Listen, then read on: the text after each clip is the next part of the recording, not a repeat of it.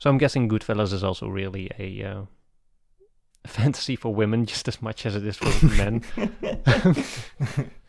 I don't know. Well, but that's the question I would have. I don't know if that's to what. I think there's this weird line between, is there some kind of element of allure to some extent, but I think whenever you have stories that are being told by men about men, and then you have women in those stories who are very attracted to the men in that, it's still very much and part they're like, of the oh, male they're so fantasy powerful. then. Yeah. Right. My question is, how much of that is an accurate representation of why those women are drawn into those situations? Hello and welcome to Cinema of Meaning, the podcast from myself, Thomas Flight, and my fellow video essayist Tom Vanderlinden from the channel Like Stories of Old that seeks to explore the depths of what cinema has to offer. This episode is part 3 in our Gangster series, where we're exploring gangster cinema over the years. We're looking at a film from each decade, starting with The Godfather and working forward to the present. This week, we're going to be talking about Martin Scorsese's Goodfellas, a favorite of mine. I think one of the classics in like contemporary gangster mafia film. And if you want to join in this discussion, talking about it with other listeners and with us, you can check out our Discord, which you can get access to through our Patreon. The link is in the show notes. So go check that out and join in the conversation. Also, if you're listening to this, there's an arc to these episodes. We'll be talking about sort of the broader arc of gangster films and how they're evolving and how they relate to each other. So if you want, you can go back and listen to the others before you listen to this, but that's also not necessary completely. If you only want to hear our discussion of Goodfellas, we won't spoil other movies without giving a warning first. So yeah, let's jump into it. This for me, Tom, was one of the ones that I was really excited about. Mm-hmm. If you say gangster movie, Goodfellas is maybe the first one I think of. In my mind, it's the gangster movie, in part because it was just the one that grabbed me when I was a teenager and kind of first watching these films. I remember back in the day, I don't remember what age I was, but I was 18. And you hear about The Godfather. It's legendary. I watched The Godfather. And at first with The Godfather, I was kind of like, oh, this is like the greatest film of all time. It's kind of slow. It's not that exciting. Except, I've since come around. I've come to really love that film. But to the teenage me, The Godfather was not the exciting gangster sort of punch that I was hoping for. But Goodfellas was. I watched Goodfellas and I was like, now that is the gangster. That's the gangster movie I wanted. So that's kind of, over time, I think I've come to appreciate The Godfather much more, but I still really have a soft spot for Goodfellas.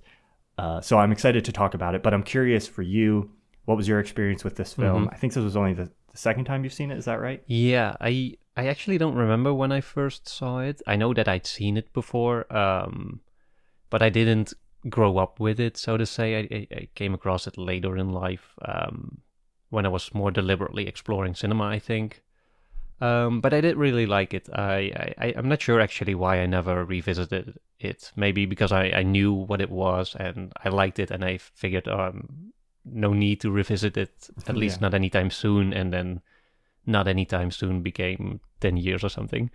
But yeah, I agree with everything you said. I think this isn't very much the defining gangster movie, at least of the 90s. We covered the 70s, right. The Godfather, 80s, Scarface, and now into the 90s, the choice for which movie to pick as the exemplary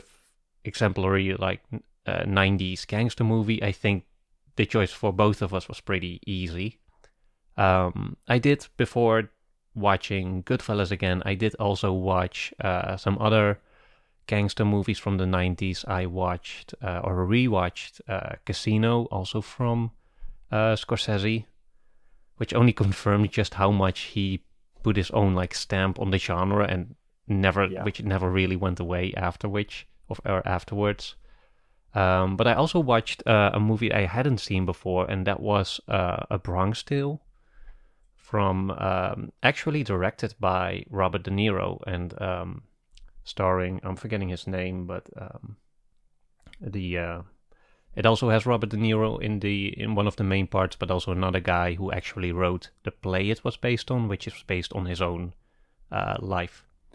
It's which was also a very interesting movie to watch, especially in the context of 90s gangster cinema, because it was very much inspired by Scorsese. You know, it has the sort of the upbeat editing, high pacing, the needle drops with a lot of music. It had voiceovers, or I think this one actually had only one. No, yeah, Casino also had the multiple voiceovers that Goodfellas also has.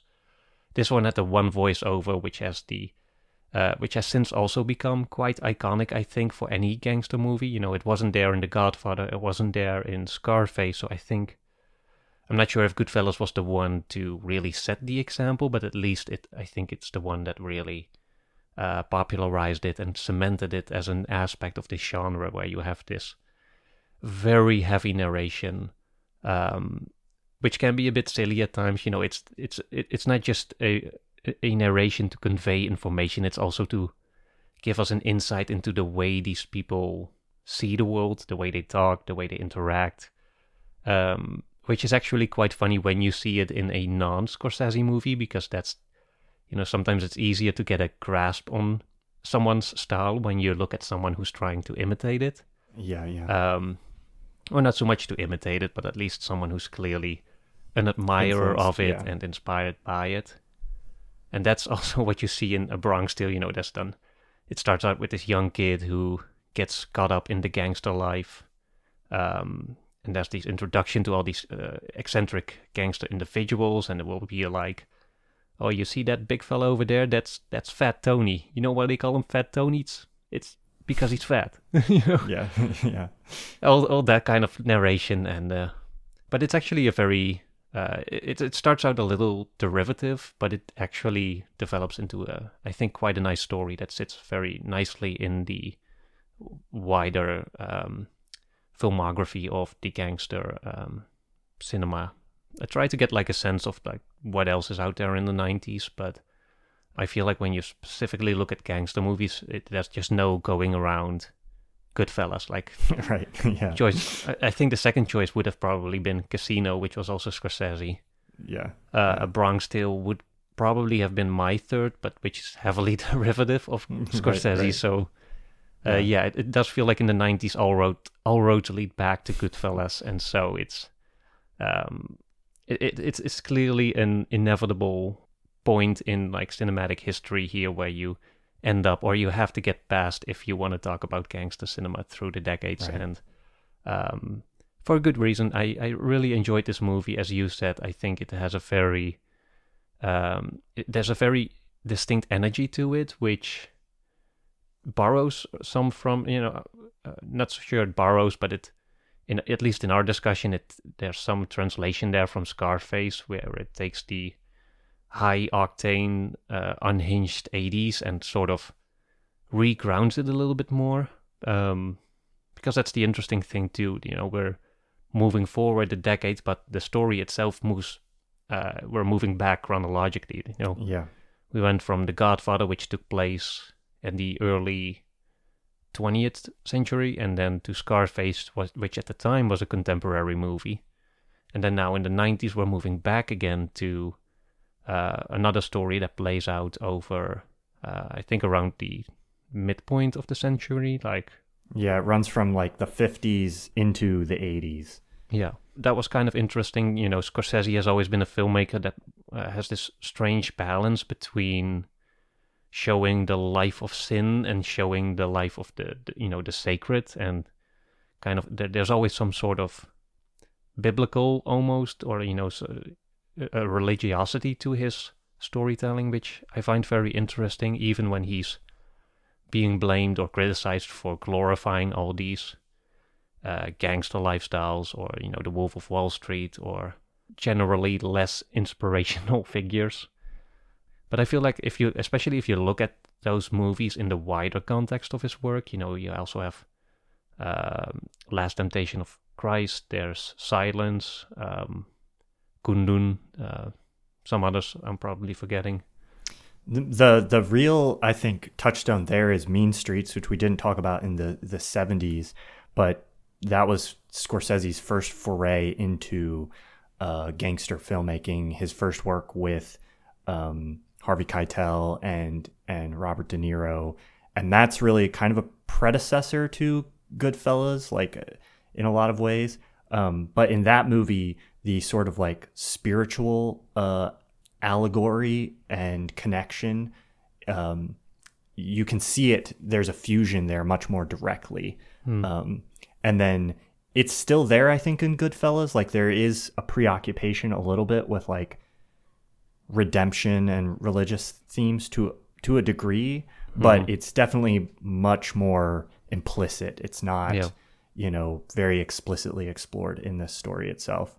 But I think you're totally right that like if you look at this movie within Scorsese's larger implications, and then some of the films he's made since this movie as well, you can definitely kind of see his interests in these subjects, not just for the allure of this lifestyle or, the sort of, salacious element, but also because, there's kind of this question of like, can somebody this bad, is redemption still open to them? And that's a question I think, I don't want to jump too far into the movie itself yet, but I think that's a question we'll come back to. Yeah, definitely. Linking back to the discussions we've already had in the previous episodes, we've been trying to discern some recurring tropes and commonalities between gangster movies and the question of what makes a gangster movie. What do you think after Godfather, after Scarface? What are the most important elements that Goodfellas brings with itself, and which things does it add, or what does it progress? Or I was thinking about that as I was watching it this time, and there were a few things that stuck out to me. The first being, I think this is a movie that definitely exists within the context of viewers who are already familiar with the gangster film. So Goodfellas is a movie that comes into the genre with it as an established contemporary genre, which arguably Scarface, Godfather were already doing to some extent. As we discussed, there were gangster films as far back as, the 30s, but they disappeared for a little while during the Hays Code, and then they kind of came back in this new modern form. And I think Goodfellas is a movie that very consciously exists in that genre. And so a lot of the things we talked about in some of the other films where, it touches on sort of the familial aspect of at least the mafia, some of the social reasons why it exists because of police corruption or how it feeds into police corruption, all these things. Goodfellas kind of speed runs you just through that at the beginning. There's a big montage set up, and Henry Hill in his voiceover just kind of very explicitly lays it all out of the table. Even like the opening line of the narration saying like, as far back as I can remember, I've always wanted to be a gangster. That already communicates not just, a lot of what this movie is about, but it also shows in sort of the underlying assumption that the public or the audience is already exactly familiar with what that means.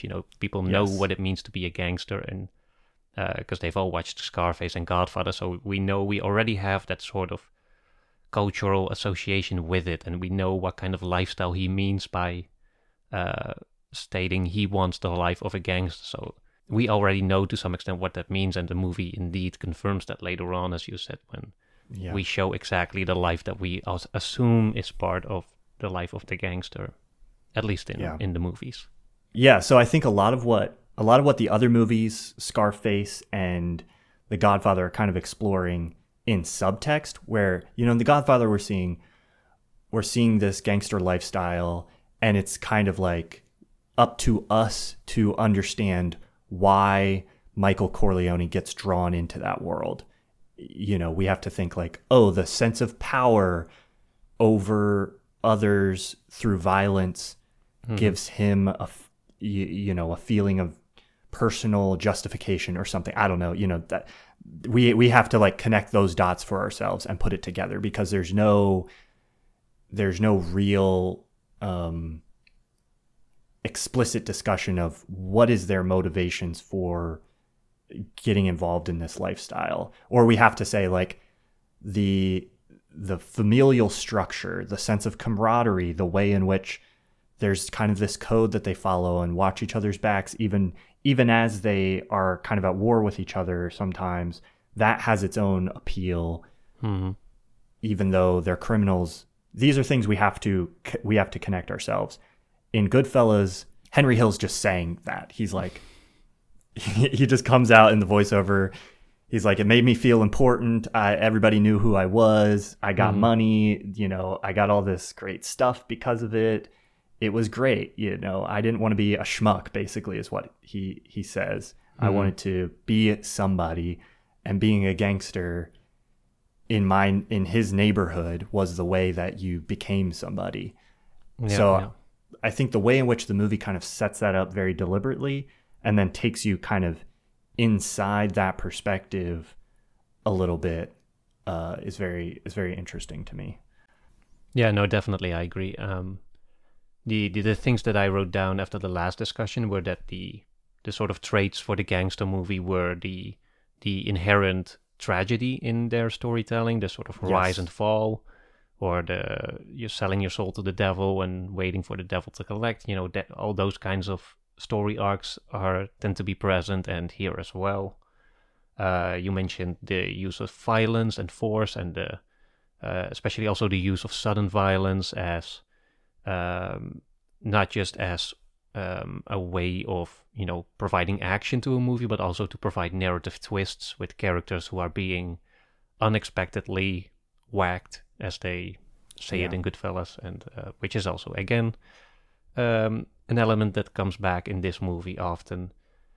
You already touched on the idea of brotherhood and there being a code, which I think, as you said, was made much more explicit in the 90s. The Bronx Tale also showed this very explicitly, where you have this young kid who is taken under the wing by this mafia boss, and he also explicitly tells him, you have to show these values. You have to be loyal, you have to be prudent, you have to be, but also intelligence is very much valued.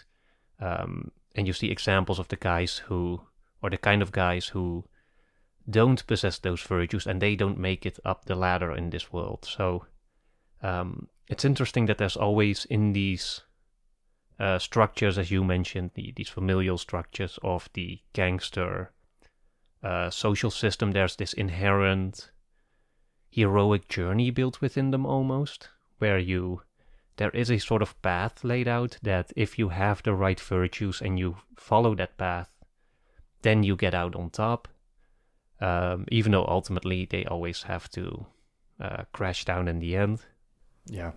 One thing I also thought of, which I don't think we mentioned last time, is that a very typical element in gangster movies is a very long time span.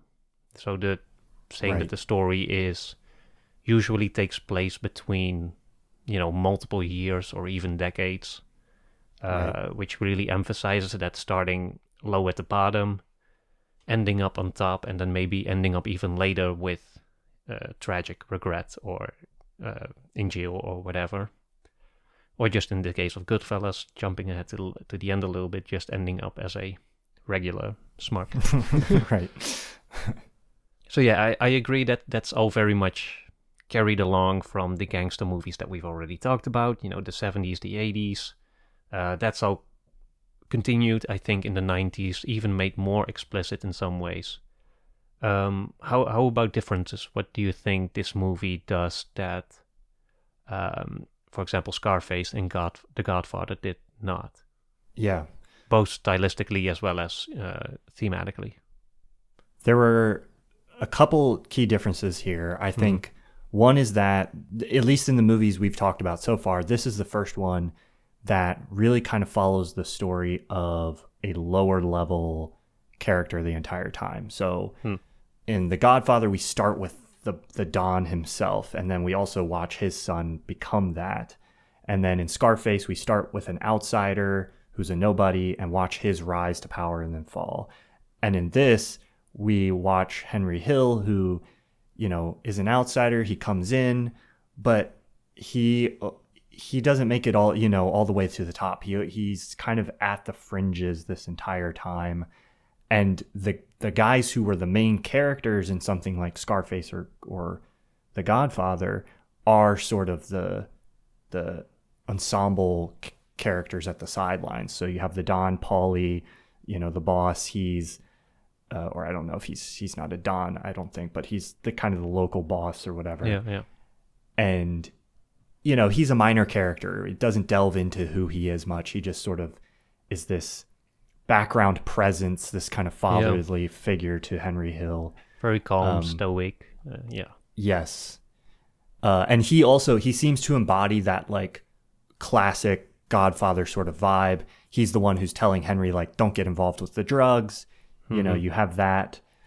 And then you also have the characters De Niro and Pesci, played by De Niro and Pesci, in this as the more kind of sinister, lawless side of things that I think we saw in Scarface, where, you know, they'll kill anybody. They're just out ruthlessly to do whatever it takes to grab up as much territory as they can. They're completely unfeeling about it. They don't care.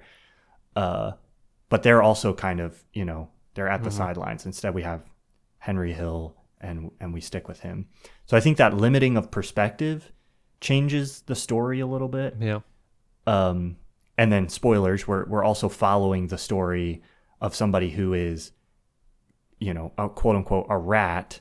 So, you know, I think there's this interesting dynamic in the film where some of the other gangster movies that we see, you're presented with kind of this like code of ethics. It's like, if you're a good gangster, you'll never rat on your friends. They even set this up in the beginning of this film. But in The Godfather or Scarface, we'd see people bend the rules a little bit, but we were mostly kind of stayed within that world of, oh, the characters we're watching, they're a bad guy in the real world, but in the world of the gangster, they're following the rules. They're a good gangster. Whereas in this movie, I think we see Henry Hill, he's a bad guy in the real world, but also by the end, he also breaks the gangster code. And that's what allows him to sort of go back and become a regular guy. So there's this weird like exploration of that relationship between the sort of gangster code of ethics and the fact that he is somebody who is not, he breaks those rules of the gangster world. And that's what allows him to sort of escape while all the other guys end up in jail. So I think that's kind of a big shift in how that sort of ethic and rules are presented in this movie. Yeah. I also think this is the first explicitly true story, right? As far as I know, you know, Scarface and The Godfather are just based on fictional stories. I'm guessing they're obviously very much rooted in actual history, but... Right, yes. Yeah, as far as I know, the book by Mario Puzo that The Godfather is based on is just a novel, right? Yeah, it's a fictional crime novel. So yeah, that's an interesting dynamic here as well. And I think one thing we're seeing in this movie that we're not seeing in Scarface or The Godfather is the police really starting to catch up to organized crime. So in both of the other movies, in the decades we've seen so far, the threat is mostly like other gangsters, kind of the interfamily war. Yeah, and the internal demons that start consuming the main characters from the inside. Yeah. And that's definitely a thing here. The whackings in this, the sort of underlying threat and the paranoia that builds up about. There's kind of this interesting maneuver we get in this movie, where at the beginning Scorsese sets up this sense of camaraderie and family, and Henry Hill's like, hey, everybody knows everybody, it's great, we're all friends. And then that you start to, beneath the surface, especially Tommy's character, you start to feel this like simmering threat. And then as time goes on, that familial camaraderie devolves into utter paranoia, and you start to really get this sense that that's all just a facade, and really underneath that you could be killed at any moment by the people who are closest to you. Yeah, it feels like that literal embodiment of I don't remember the exact saying, but that idea that civilization is just like 2 meals away from total anarchy. And I feel like in this world, more than in the real one, there's that explicit sense that there's, as you said, there's this facade of camaraderie and these very, everyone's shaking hands, giving each other little tips, and then getting a bottle of wine in return. And but beneath all that, there's like, anybody is like one bad joke away from being whacked and right. or at least severely beaten up, as also is made somewhat explicit in that scene where Pesci's character is that Tommy in the movie? Yeah, Tommy. Yeah, Tommy. He is pretending to be offended by a joke that Henry makes, and then which is later on, shown to be a very real sensitivity that he does have, right. And which leads to all kinds of violence, and which suddenly makes that world feel less appealing, and which, as you said, brings that paranoia into it in a very nice and convincing way, I think. While we're on the subject of differences, one of the things we talked about in the last episode was sort of the women characters, the representation of women in these movies. And that was one thing I'd forgotten from this movie, was kind of, I think we do get Karen, Henry's wife, is a little more fleshed out in this movie. We get a little bit more of her perspective than I think we do in the other 2 movies we talked about, where, again, in terms of taking kind of the implicit motivations and making them more explicit, I think in this one, in the other movies with... Yeah, the Tony Montana's woman. Yeah, Tony Montana's wife. In that film, like, we're kind of left to guess at what her motivations are for attaching herself to these men that are violent, and, there's this kind of like false naivete where there's this plausible deniability, but they really know what's going on, kind of thing. That's all alluded to, but it's not really explored directly. Yeah. And I think in this movie, we get a much more direct exploration of those things. We get Karen's voiceover a little bit, and we get her kind of talking about, we get a revelation that she's implicit in this. To some extent, she's a victim of his violence and abuse, but also she's implicit because she likes the power and the violence and the money as well. Yeah. And so I think there's a little more depth here, which I think is something that is interesting. Yeah, it still feels like a bit of a stereotype, the women falling for the bad guys, which, right. I'm guessing there's some truth to that.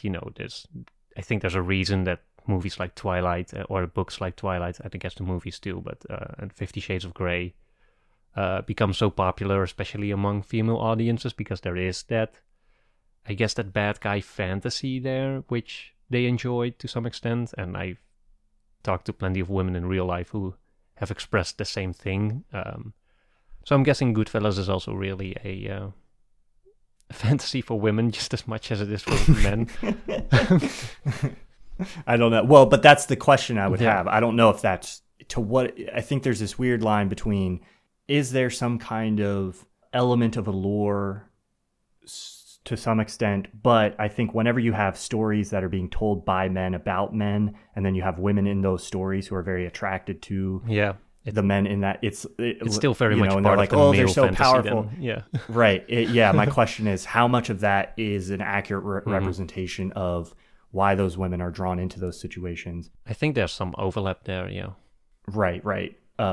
it's not something that can be easily sorted through, but I think it's worth noting that I think generally men fantasize about being desired by women or being in a position of, or like a status position in which they are desired by women. So it makes sense then that there's some overlap between what women desire in their men and then the place that men also want to find themselves in.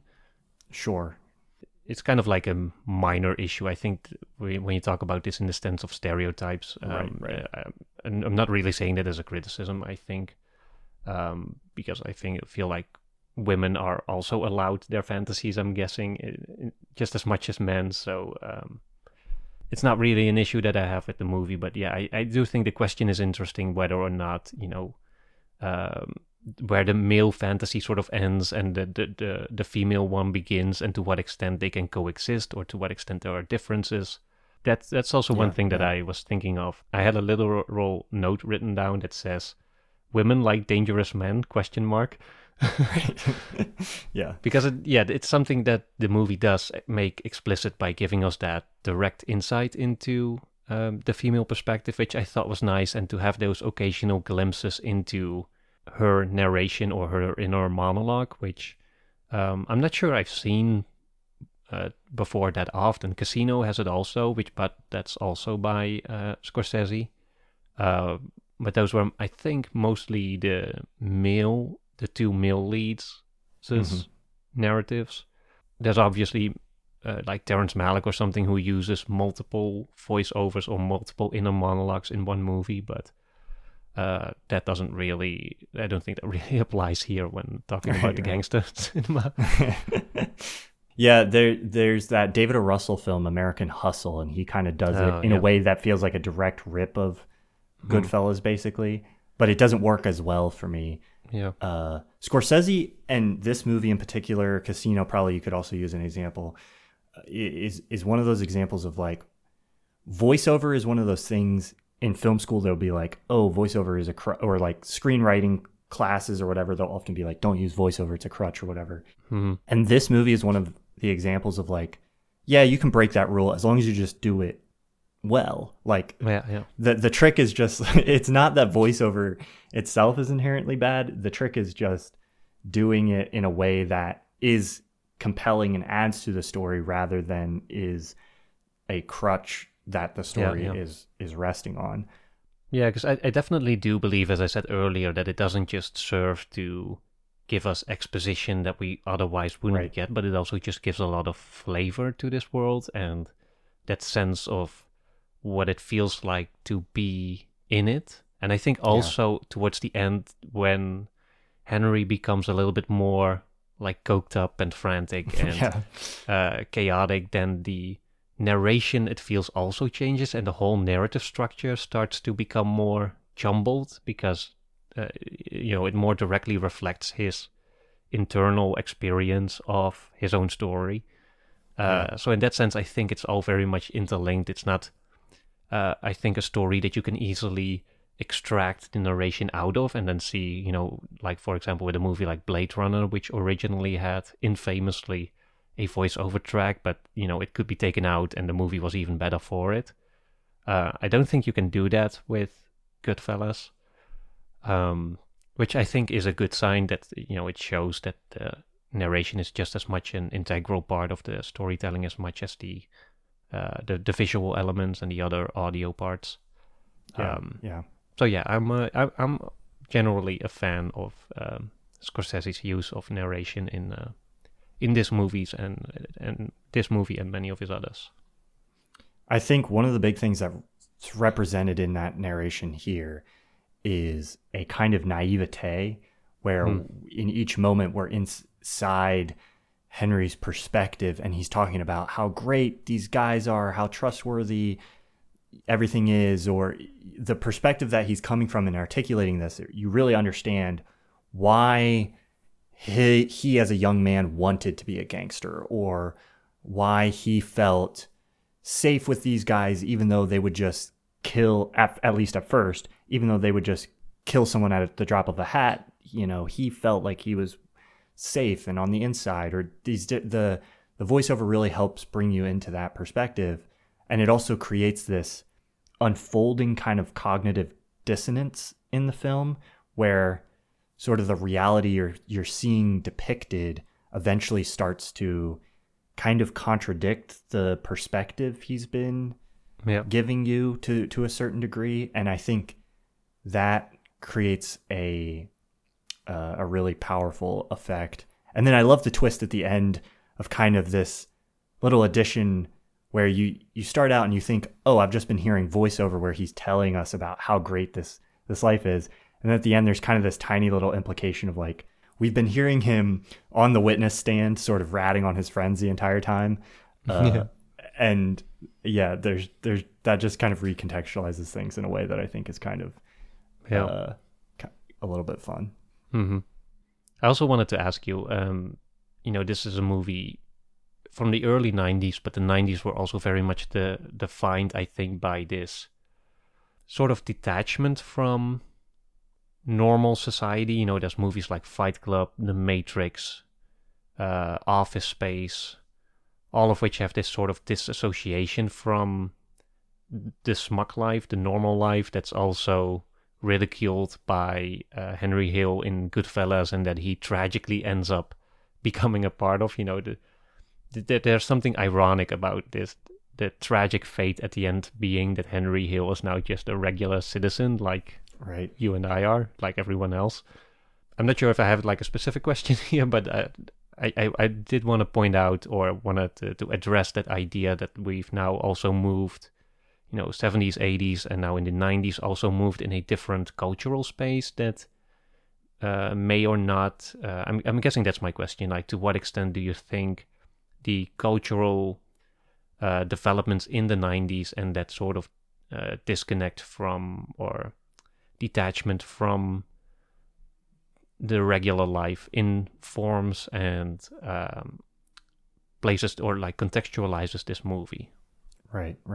I think kind of what we're seeing to some extent is the social environments that are creating the gangster, at least as represented by the movies we've mostly been talking about so far, are shifting a little bit, where primarily early on we see, there's police corruption that's creating problems in a community, and that community looks to organized crime to sort of solve those problems, and that's kind of what creates the gangster.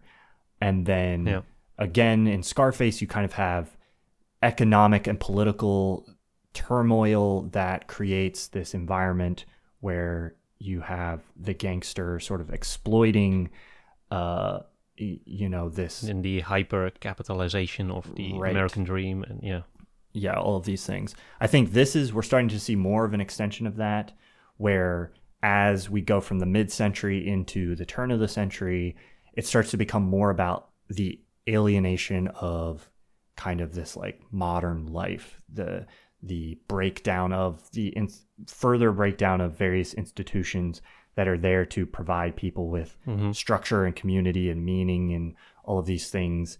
And so for Henry Hill, the way he's describing it, he wants to be a gangster not because he doesn't see any kind of economic opportunity outside of that, not because there's this power vacuum created by he's not an oppressed citizen or anything like that. He is sucked into it because the lifestyle itself is glorified, and he wants to become somebody, and he wants to be more than that average guy. I wrote down there's a line he says towards the end about, he was like, we were treated like movie stars with muscle or something. And it's that sort of appeal of, I want to be a star, I want to be a somebody. And I think you could spend hours kind of trying to dig to the root of what causes that in our society, but I think it's clearly like beyond just somebody becoming a gangster. It's clear that like desire for fame, for success, for whatever, especially in America as it it has continued to grow, now it presents in different ways. You know, you'll be like a YouTuber doing crypto scams or something instead of a gangster, but it's the same sort of fundamental drive of like, yeah, I don't want to be sitting in an office at a 9-to-5 job, just like, you know, being controlled by the petty whims of middle management, and I have no future besides a pension and, you know, a house that I can barely afford. The kind of breakdown of the American dream, I think, creates this environment where you get this really explosive reaction to that, where it's like, no, I still need the results of the American dream, even though the whole system that was supposed to give that to people is crumbling. So I'm going to do that at whatever cost is necessary, whether that means being a gangster or a crypto scammer or whatever. I don't know. This might be foreshadowing a little bit towards the very final episodes, but I feel like the whole crypto scammer idea and the modern gangster is that there's going to be a shift. I think that Goodfellas is still ahead of, but you know, once we move into like the post-internet age, like the whole gangster story also becomes fundamentally different, because that's also one thing that I noticed again in this movie, is that it's very, just as the previous one, it's very localized, and the existence of the gangster network works because everything or everyone is in touch with each other. You know, there's this great airport heist that's pulled off.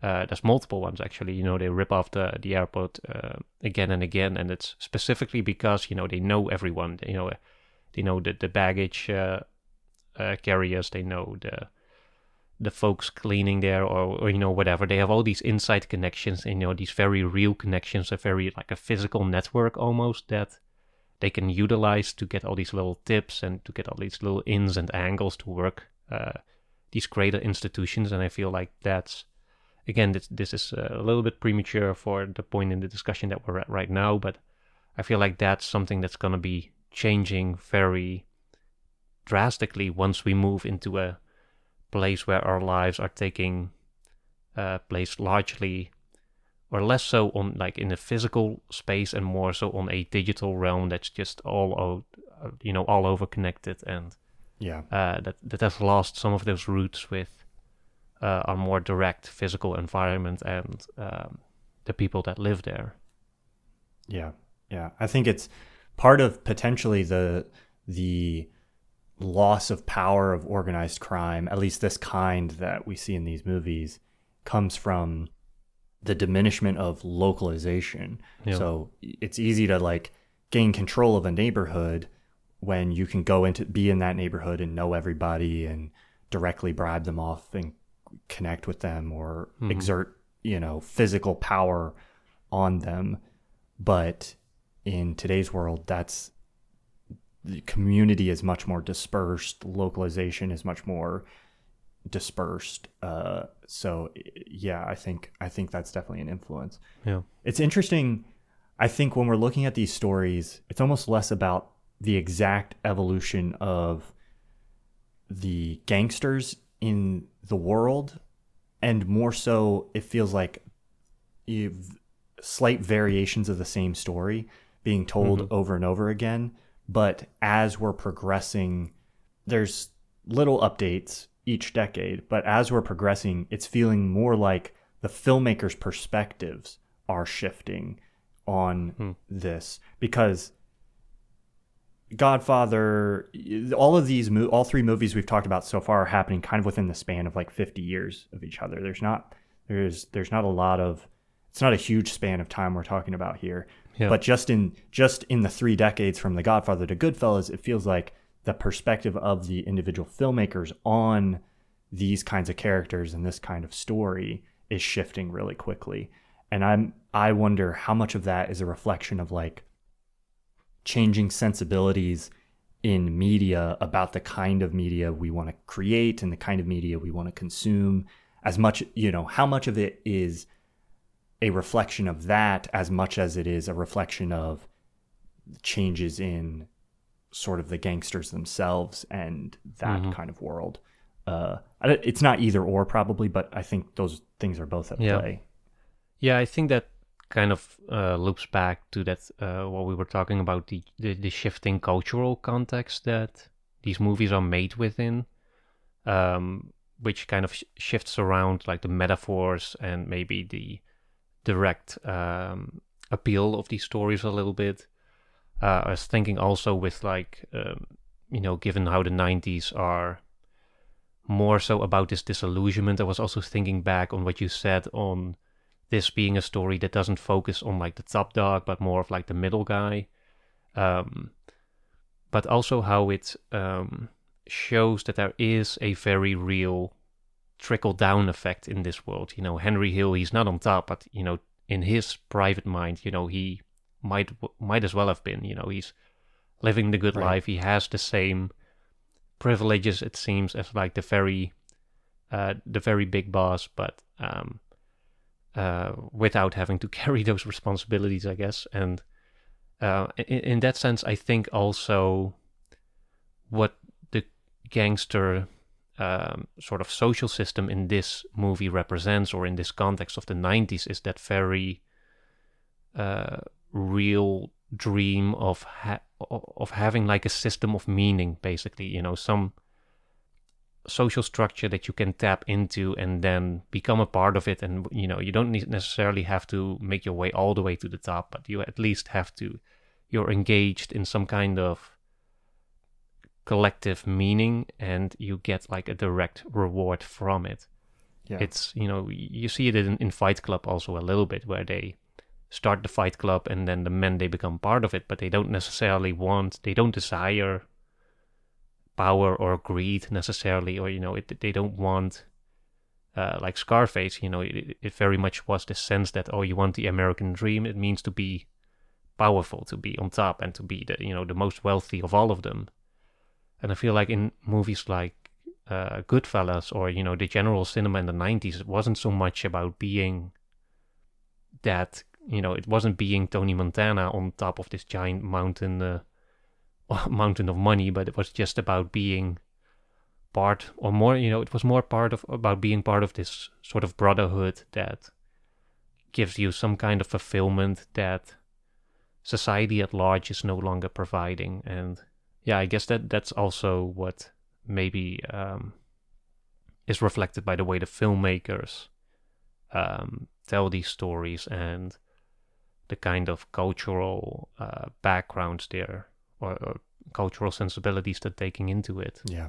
Part of me wonders if this genre's success and influence in film is due to, maybe I already said this in one of the other episodes. Mm-hmm. I think maybe in The Godfather, I kind of talked about this a little bit, but I think about it again with this movie, where part of me wonders how much is the gangster film this kind of monolithic part of American cinema over the last 100 years, because it is in and of itself like a genre that captivates people, and how much of it is driven by the fact that you just have some of the best filmmakers specifically happen to be like Italian Americans.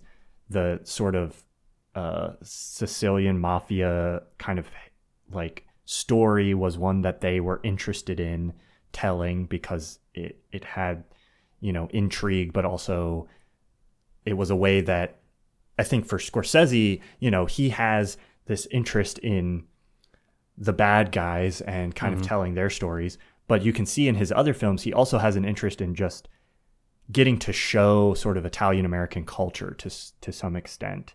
We see that in this movie with how lovingly he details the sauce and those kinds of details. That's something that goes all the way back to like a short film that he made called Italian American, where he filmed an interview with his own mother and father, and his mother is like cooking a sauce in the other room while they're doing the interview, and they're talking about Little Italy in New York, and his mom plays Tommy's mother in this movie as well, in the scene where they have the body in the trunk and they go in, they're looking for the shovel, they show up at 3 a.m. and it's one of the best scenes in the movie. And that scene famously, like, he didn't give his mother any lines. He just had the guys come in, they knew roughly the scene, and they just kind of improvised and ad-libbed all of that. And the person you see on screen is more or less like who Martin Scorsese's mother was. And she knew, you know, Joe Pesci and Bob De Niro. And so there's this familial camaraderie even amongst them that they're conveying on the screen. And so there's this interesting sort of anthropological element to these stories, specifically this one and The Godfather. And, you know, the fact that Francis Ford Coppola and Martin Scorsese just made like two incredible movies separately about this same subject that kind of build on each other makes me wonder, like, would this genre be considered like as influential as it was if it hadn't been for that? How much of it is kind of inherent to the thing itself, and how much of it is kind of, you know, Goodfellas is just a great movie in my opinion. That's really well crafted. I don't know. Again, that's one of those kind of impossible to answer questions, but I think it's an interesting. How grateful do we have to be to the Italians for how how grateful do we have to be to Martin Scorsese himself, who played, you know, a huge role in just kind of like creating. He's done much more than that. His cinema is much bigger than just the gangster mafia film, but he, you know, I think he's one of the greatest living American filmmakers. And if he hadn't been as interested in this subject as he had, you know, maybe we'd be talking about like movies about, you know, I don't know what else would have taken its place, but something Italian, maybe chef movies would be the big right, genre. Yeah, exactly. Cooking movies or something, yeah. If some of the best American filmmakers had been French, we'd probably be talking about, you know, cooking movies or something like that. So that does feel like a bit of an impossible question, but I do think there's a specific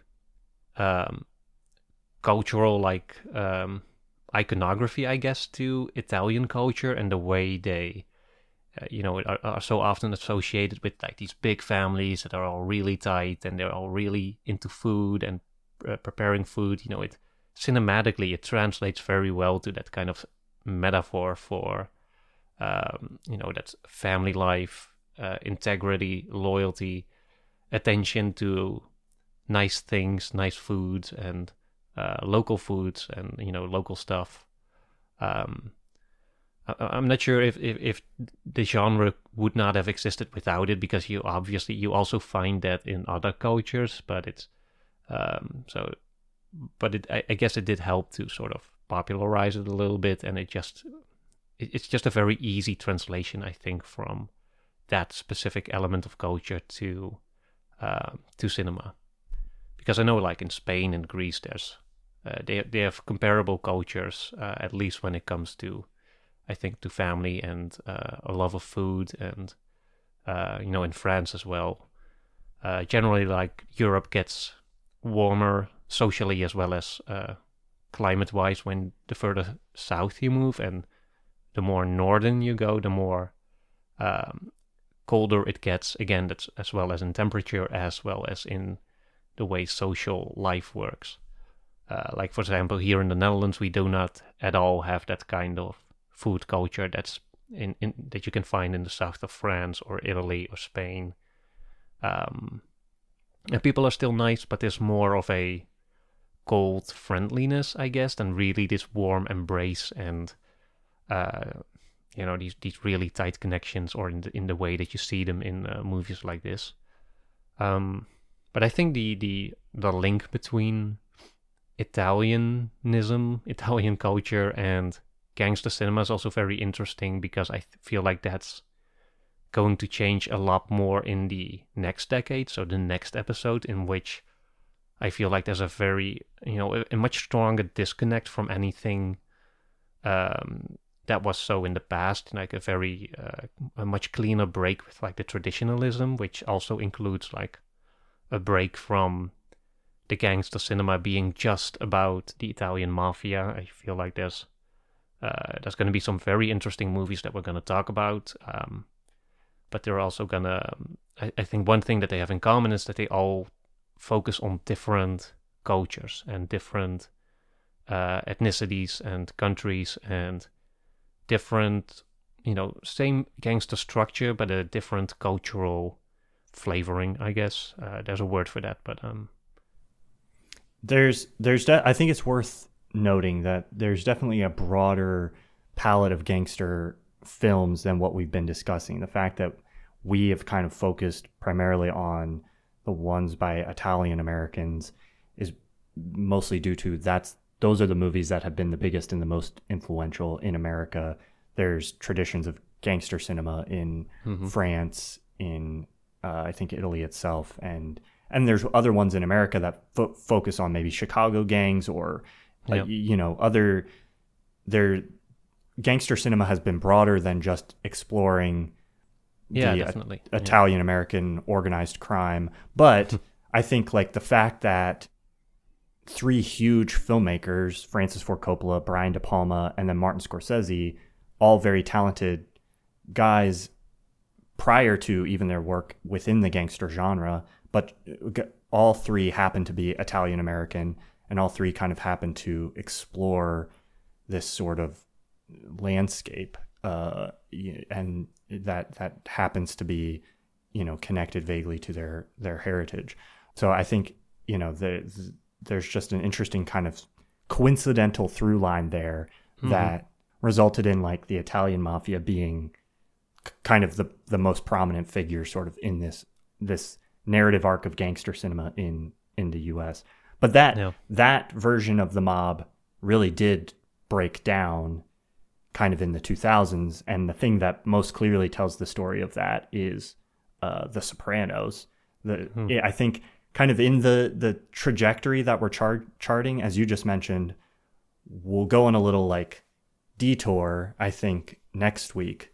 But in the 2000s, really it feels like, for me, I think the next piece in this puzzle would be The Sopranos, but we can't watch and talk about 6 seasons of a TV show here. I've never seen it, so yeah. And but that's definitely the next. In that show, those guys are watching Goodfellas, and that's one of their favorite movies. And we see sort of the further degradation of kind of the culture, the institution itself of the mafia kind of breaking down, and the figures who are being glorified in the to some extent in The Godfather, Scarface, and Goodfellas kind of becoming portrayed in a way that's even more like their coolness is stripped away to a certain extent, and they just are kind of this sadder version of themselves. So yeah, there's an interesting trajectory there that is much more than I think we could cover in one series. Yeah. Also, we're called Cinema of Meaning, not Television of Meaning. But yes, yeah. But it's somewhat ironic then that there's the Italian American filmmakers who kicked off like the great gangster cinema, and then there's again the Italian focused story on television that kicked off what was arguably the golden age of television, I think. Right, yeah. That started off with The Sopranos, The Wire, which I both still haven't seen, but I did see Breaking Bad came shortly after that. Came all kinds of other great television shows. We've been mostly focusing on, as you said, like American gangster movie, but I do think to some extent that they are not just specifically a part of American culture, but I think also, as speaking as someone who is not American, and even in the Netherlands we have our own stories of like organized crime within our own country, but we still see like the Godfather, Scarface and Goodfellas as like the great gangster movie. So there's still I do think that even though they are American, or specifically American, there's still something almost transcendental about them that I feel like carries them over into, at least in Europe. I can't speak for like I know India, for example, has their own history with, obviously they have their own like fast history of their own when it comes to cinema, but also specifically gangster cinema, and I'm sure other cultures around the world as well. But I feel like at least in the West, there's I think these movies have a specific kind of level of they're iconic movies for a reason, I think, and that's what I'm hoping to carry along as we move forward with this series, to kind of pick out these movies that are very much a specific product of a time and place, but also carry that greater transcendental quality that makes them relevant to or interesting and entertaining to everyone, or at least most people. So yeah, I think that's roughly it for Goodfellas, unless you have anything, any other notes. No, I think we've covered it insofar as it relates to the broader discussion of gangster cinema. I have to hold back from not just gushing about all the filmmaking in Goodfellas that I love. I think I was watching this again and I was like, man, Thelma Shoemaker, the editor of this movie, longtime collaborator with Martin Scorsese, I think is just absolute master of her class. And in terms of editing, like, I think this is maybe one of the greatest, like, best edited movies of all time. There's just like not a freeze frame or slow motion shot or like dolly move or like needle drop that feels out of place in this movie. It's just like every time I watch it, it starts with such a bang, and then you get completely swept up and pulled into its current. Yeah. And I love the way this movie feels from beginning to end. I think it's very retention friendly. Yeah. Yes. Yeah. Yeah. Exactly. It's like the Mr. Beast cinema or the Mr. Beast version of cinema. No, don't you say that about Martin Scorsese. Don't you do him dirty like that. It's not to bring him down. If anything, it's to compliment Mr. Beast and to kind of draw a line between what captivates an audience, because I do feel there's something electrifying about a Scorsese movie that also clearly like galvanizes a Mr. Beast video, and why his retention is in the 70%, while ours is around 30 or something. Yeah, getting into very analytical jargon here, maybe, but that no one but other YouTubers can relate to. But I love the movie. I love the way it draws you in, and I love the way it kind of feels like you've been duped or tricked by the end, or it feels a little bit like that final look from Henry Hill. It's like, I kind of feel like he's pulled one over on us. Like when he's like, oh, I'm just a regular guy, like one of you. There's a disdain in that, but it's all, and he's portraying it as if he had this terrible fall into devastation, but ultimately there's a little bit of an indication towards kind of a failure on some of the broader justice system, or some of like the country. There's a little bit of a failure on a broader scale where he was involved in all this stuff, and the worst that happened to him is he ends up as a regular guy. Even the time he did serve seemed like a fairly fun vacation. Right. Yeah, exactly. Yeah. So it ended a lot worse for some others, I guess. You get whacked or die in prison. But, and there's that question of like, is he actually redeeming himself to some extent by becoming a witness and kind of fulfilling more of like a duty to broader society by turning on these guys and then helping to put them in prison? I think there's a little bit of a question there that's interesting, but I'm guessing there's also some note there on what it means to live a regular citizen life, that you have to sacrifice some highs, but you're also protecting yourselves from those extreme lows and extreme dangers that are very much present in this gangster life, and that you don't, I guess he has to worry about it because he's in the witness protection program, but for us regular citizens, that's getting whacked in the street is generally not something that we worry about. At least not, we don't worry about being specifically targeted for a whacking, which Henry Hill very much had to do, and he got something in return for that for a little while. But at the, in the end, he kind of finds that middle ground that we all live on, and to him that's hell. But I guess it's to some extent open-ended to how we feel about it. And after seeing his story, like it's like Scorsese asks, like, oh, maybe we can just be we can be satisfied with this, even if he is not. Right. Yeah, it's just like he's living in a suburb, he's picking up a newspaper, and there's kind of this implication of, can you be sad if that's what you're given? Is that enough? Will you be satisfied with that, or will you go off and pursue greatness or something more than that at all cost? Which I think goes back to what you were pointing to, as that ties into themes that are later very much playing out in the 90s with things like Fight Club and The Matrix, where it's playing on that same, like, the real world, quote unquote, the regular life is not enough. And so therefore out of that comes this desire for something else at all costs. Okay. Goodfellas, I could go on, but I think we have to wrap it up.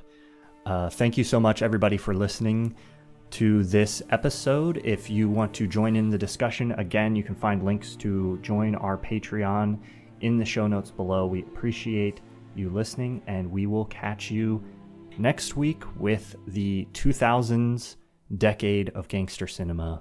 Talk to you then.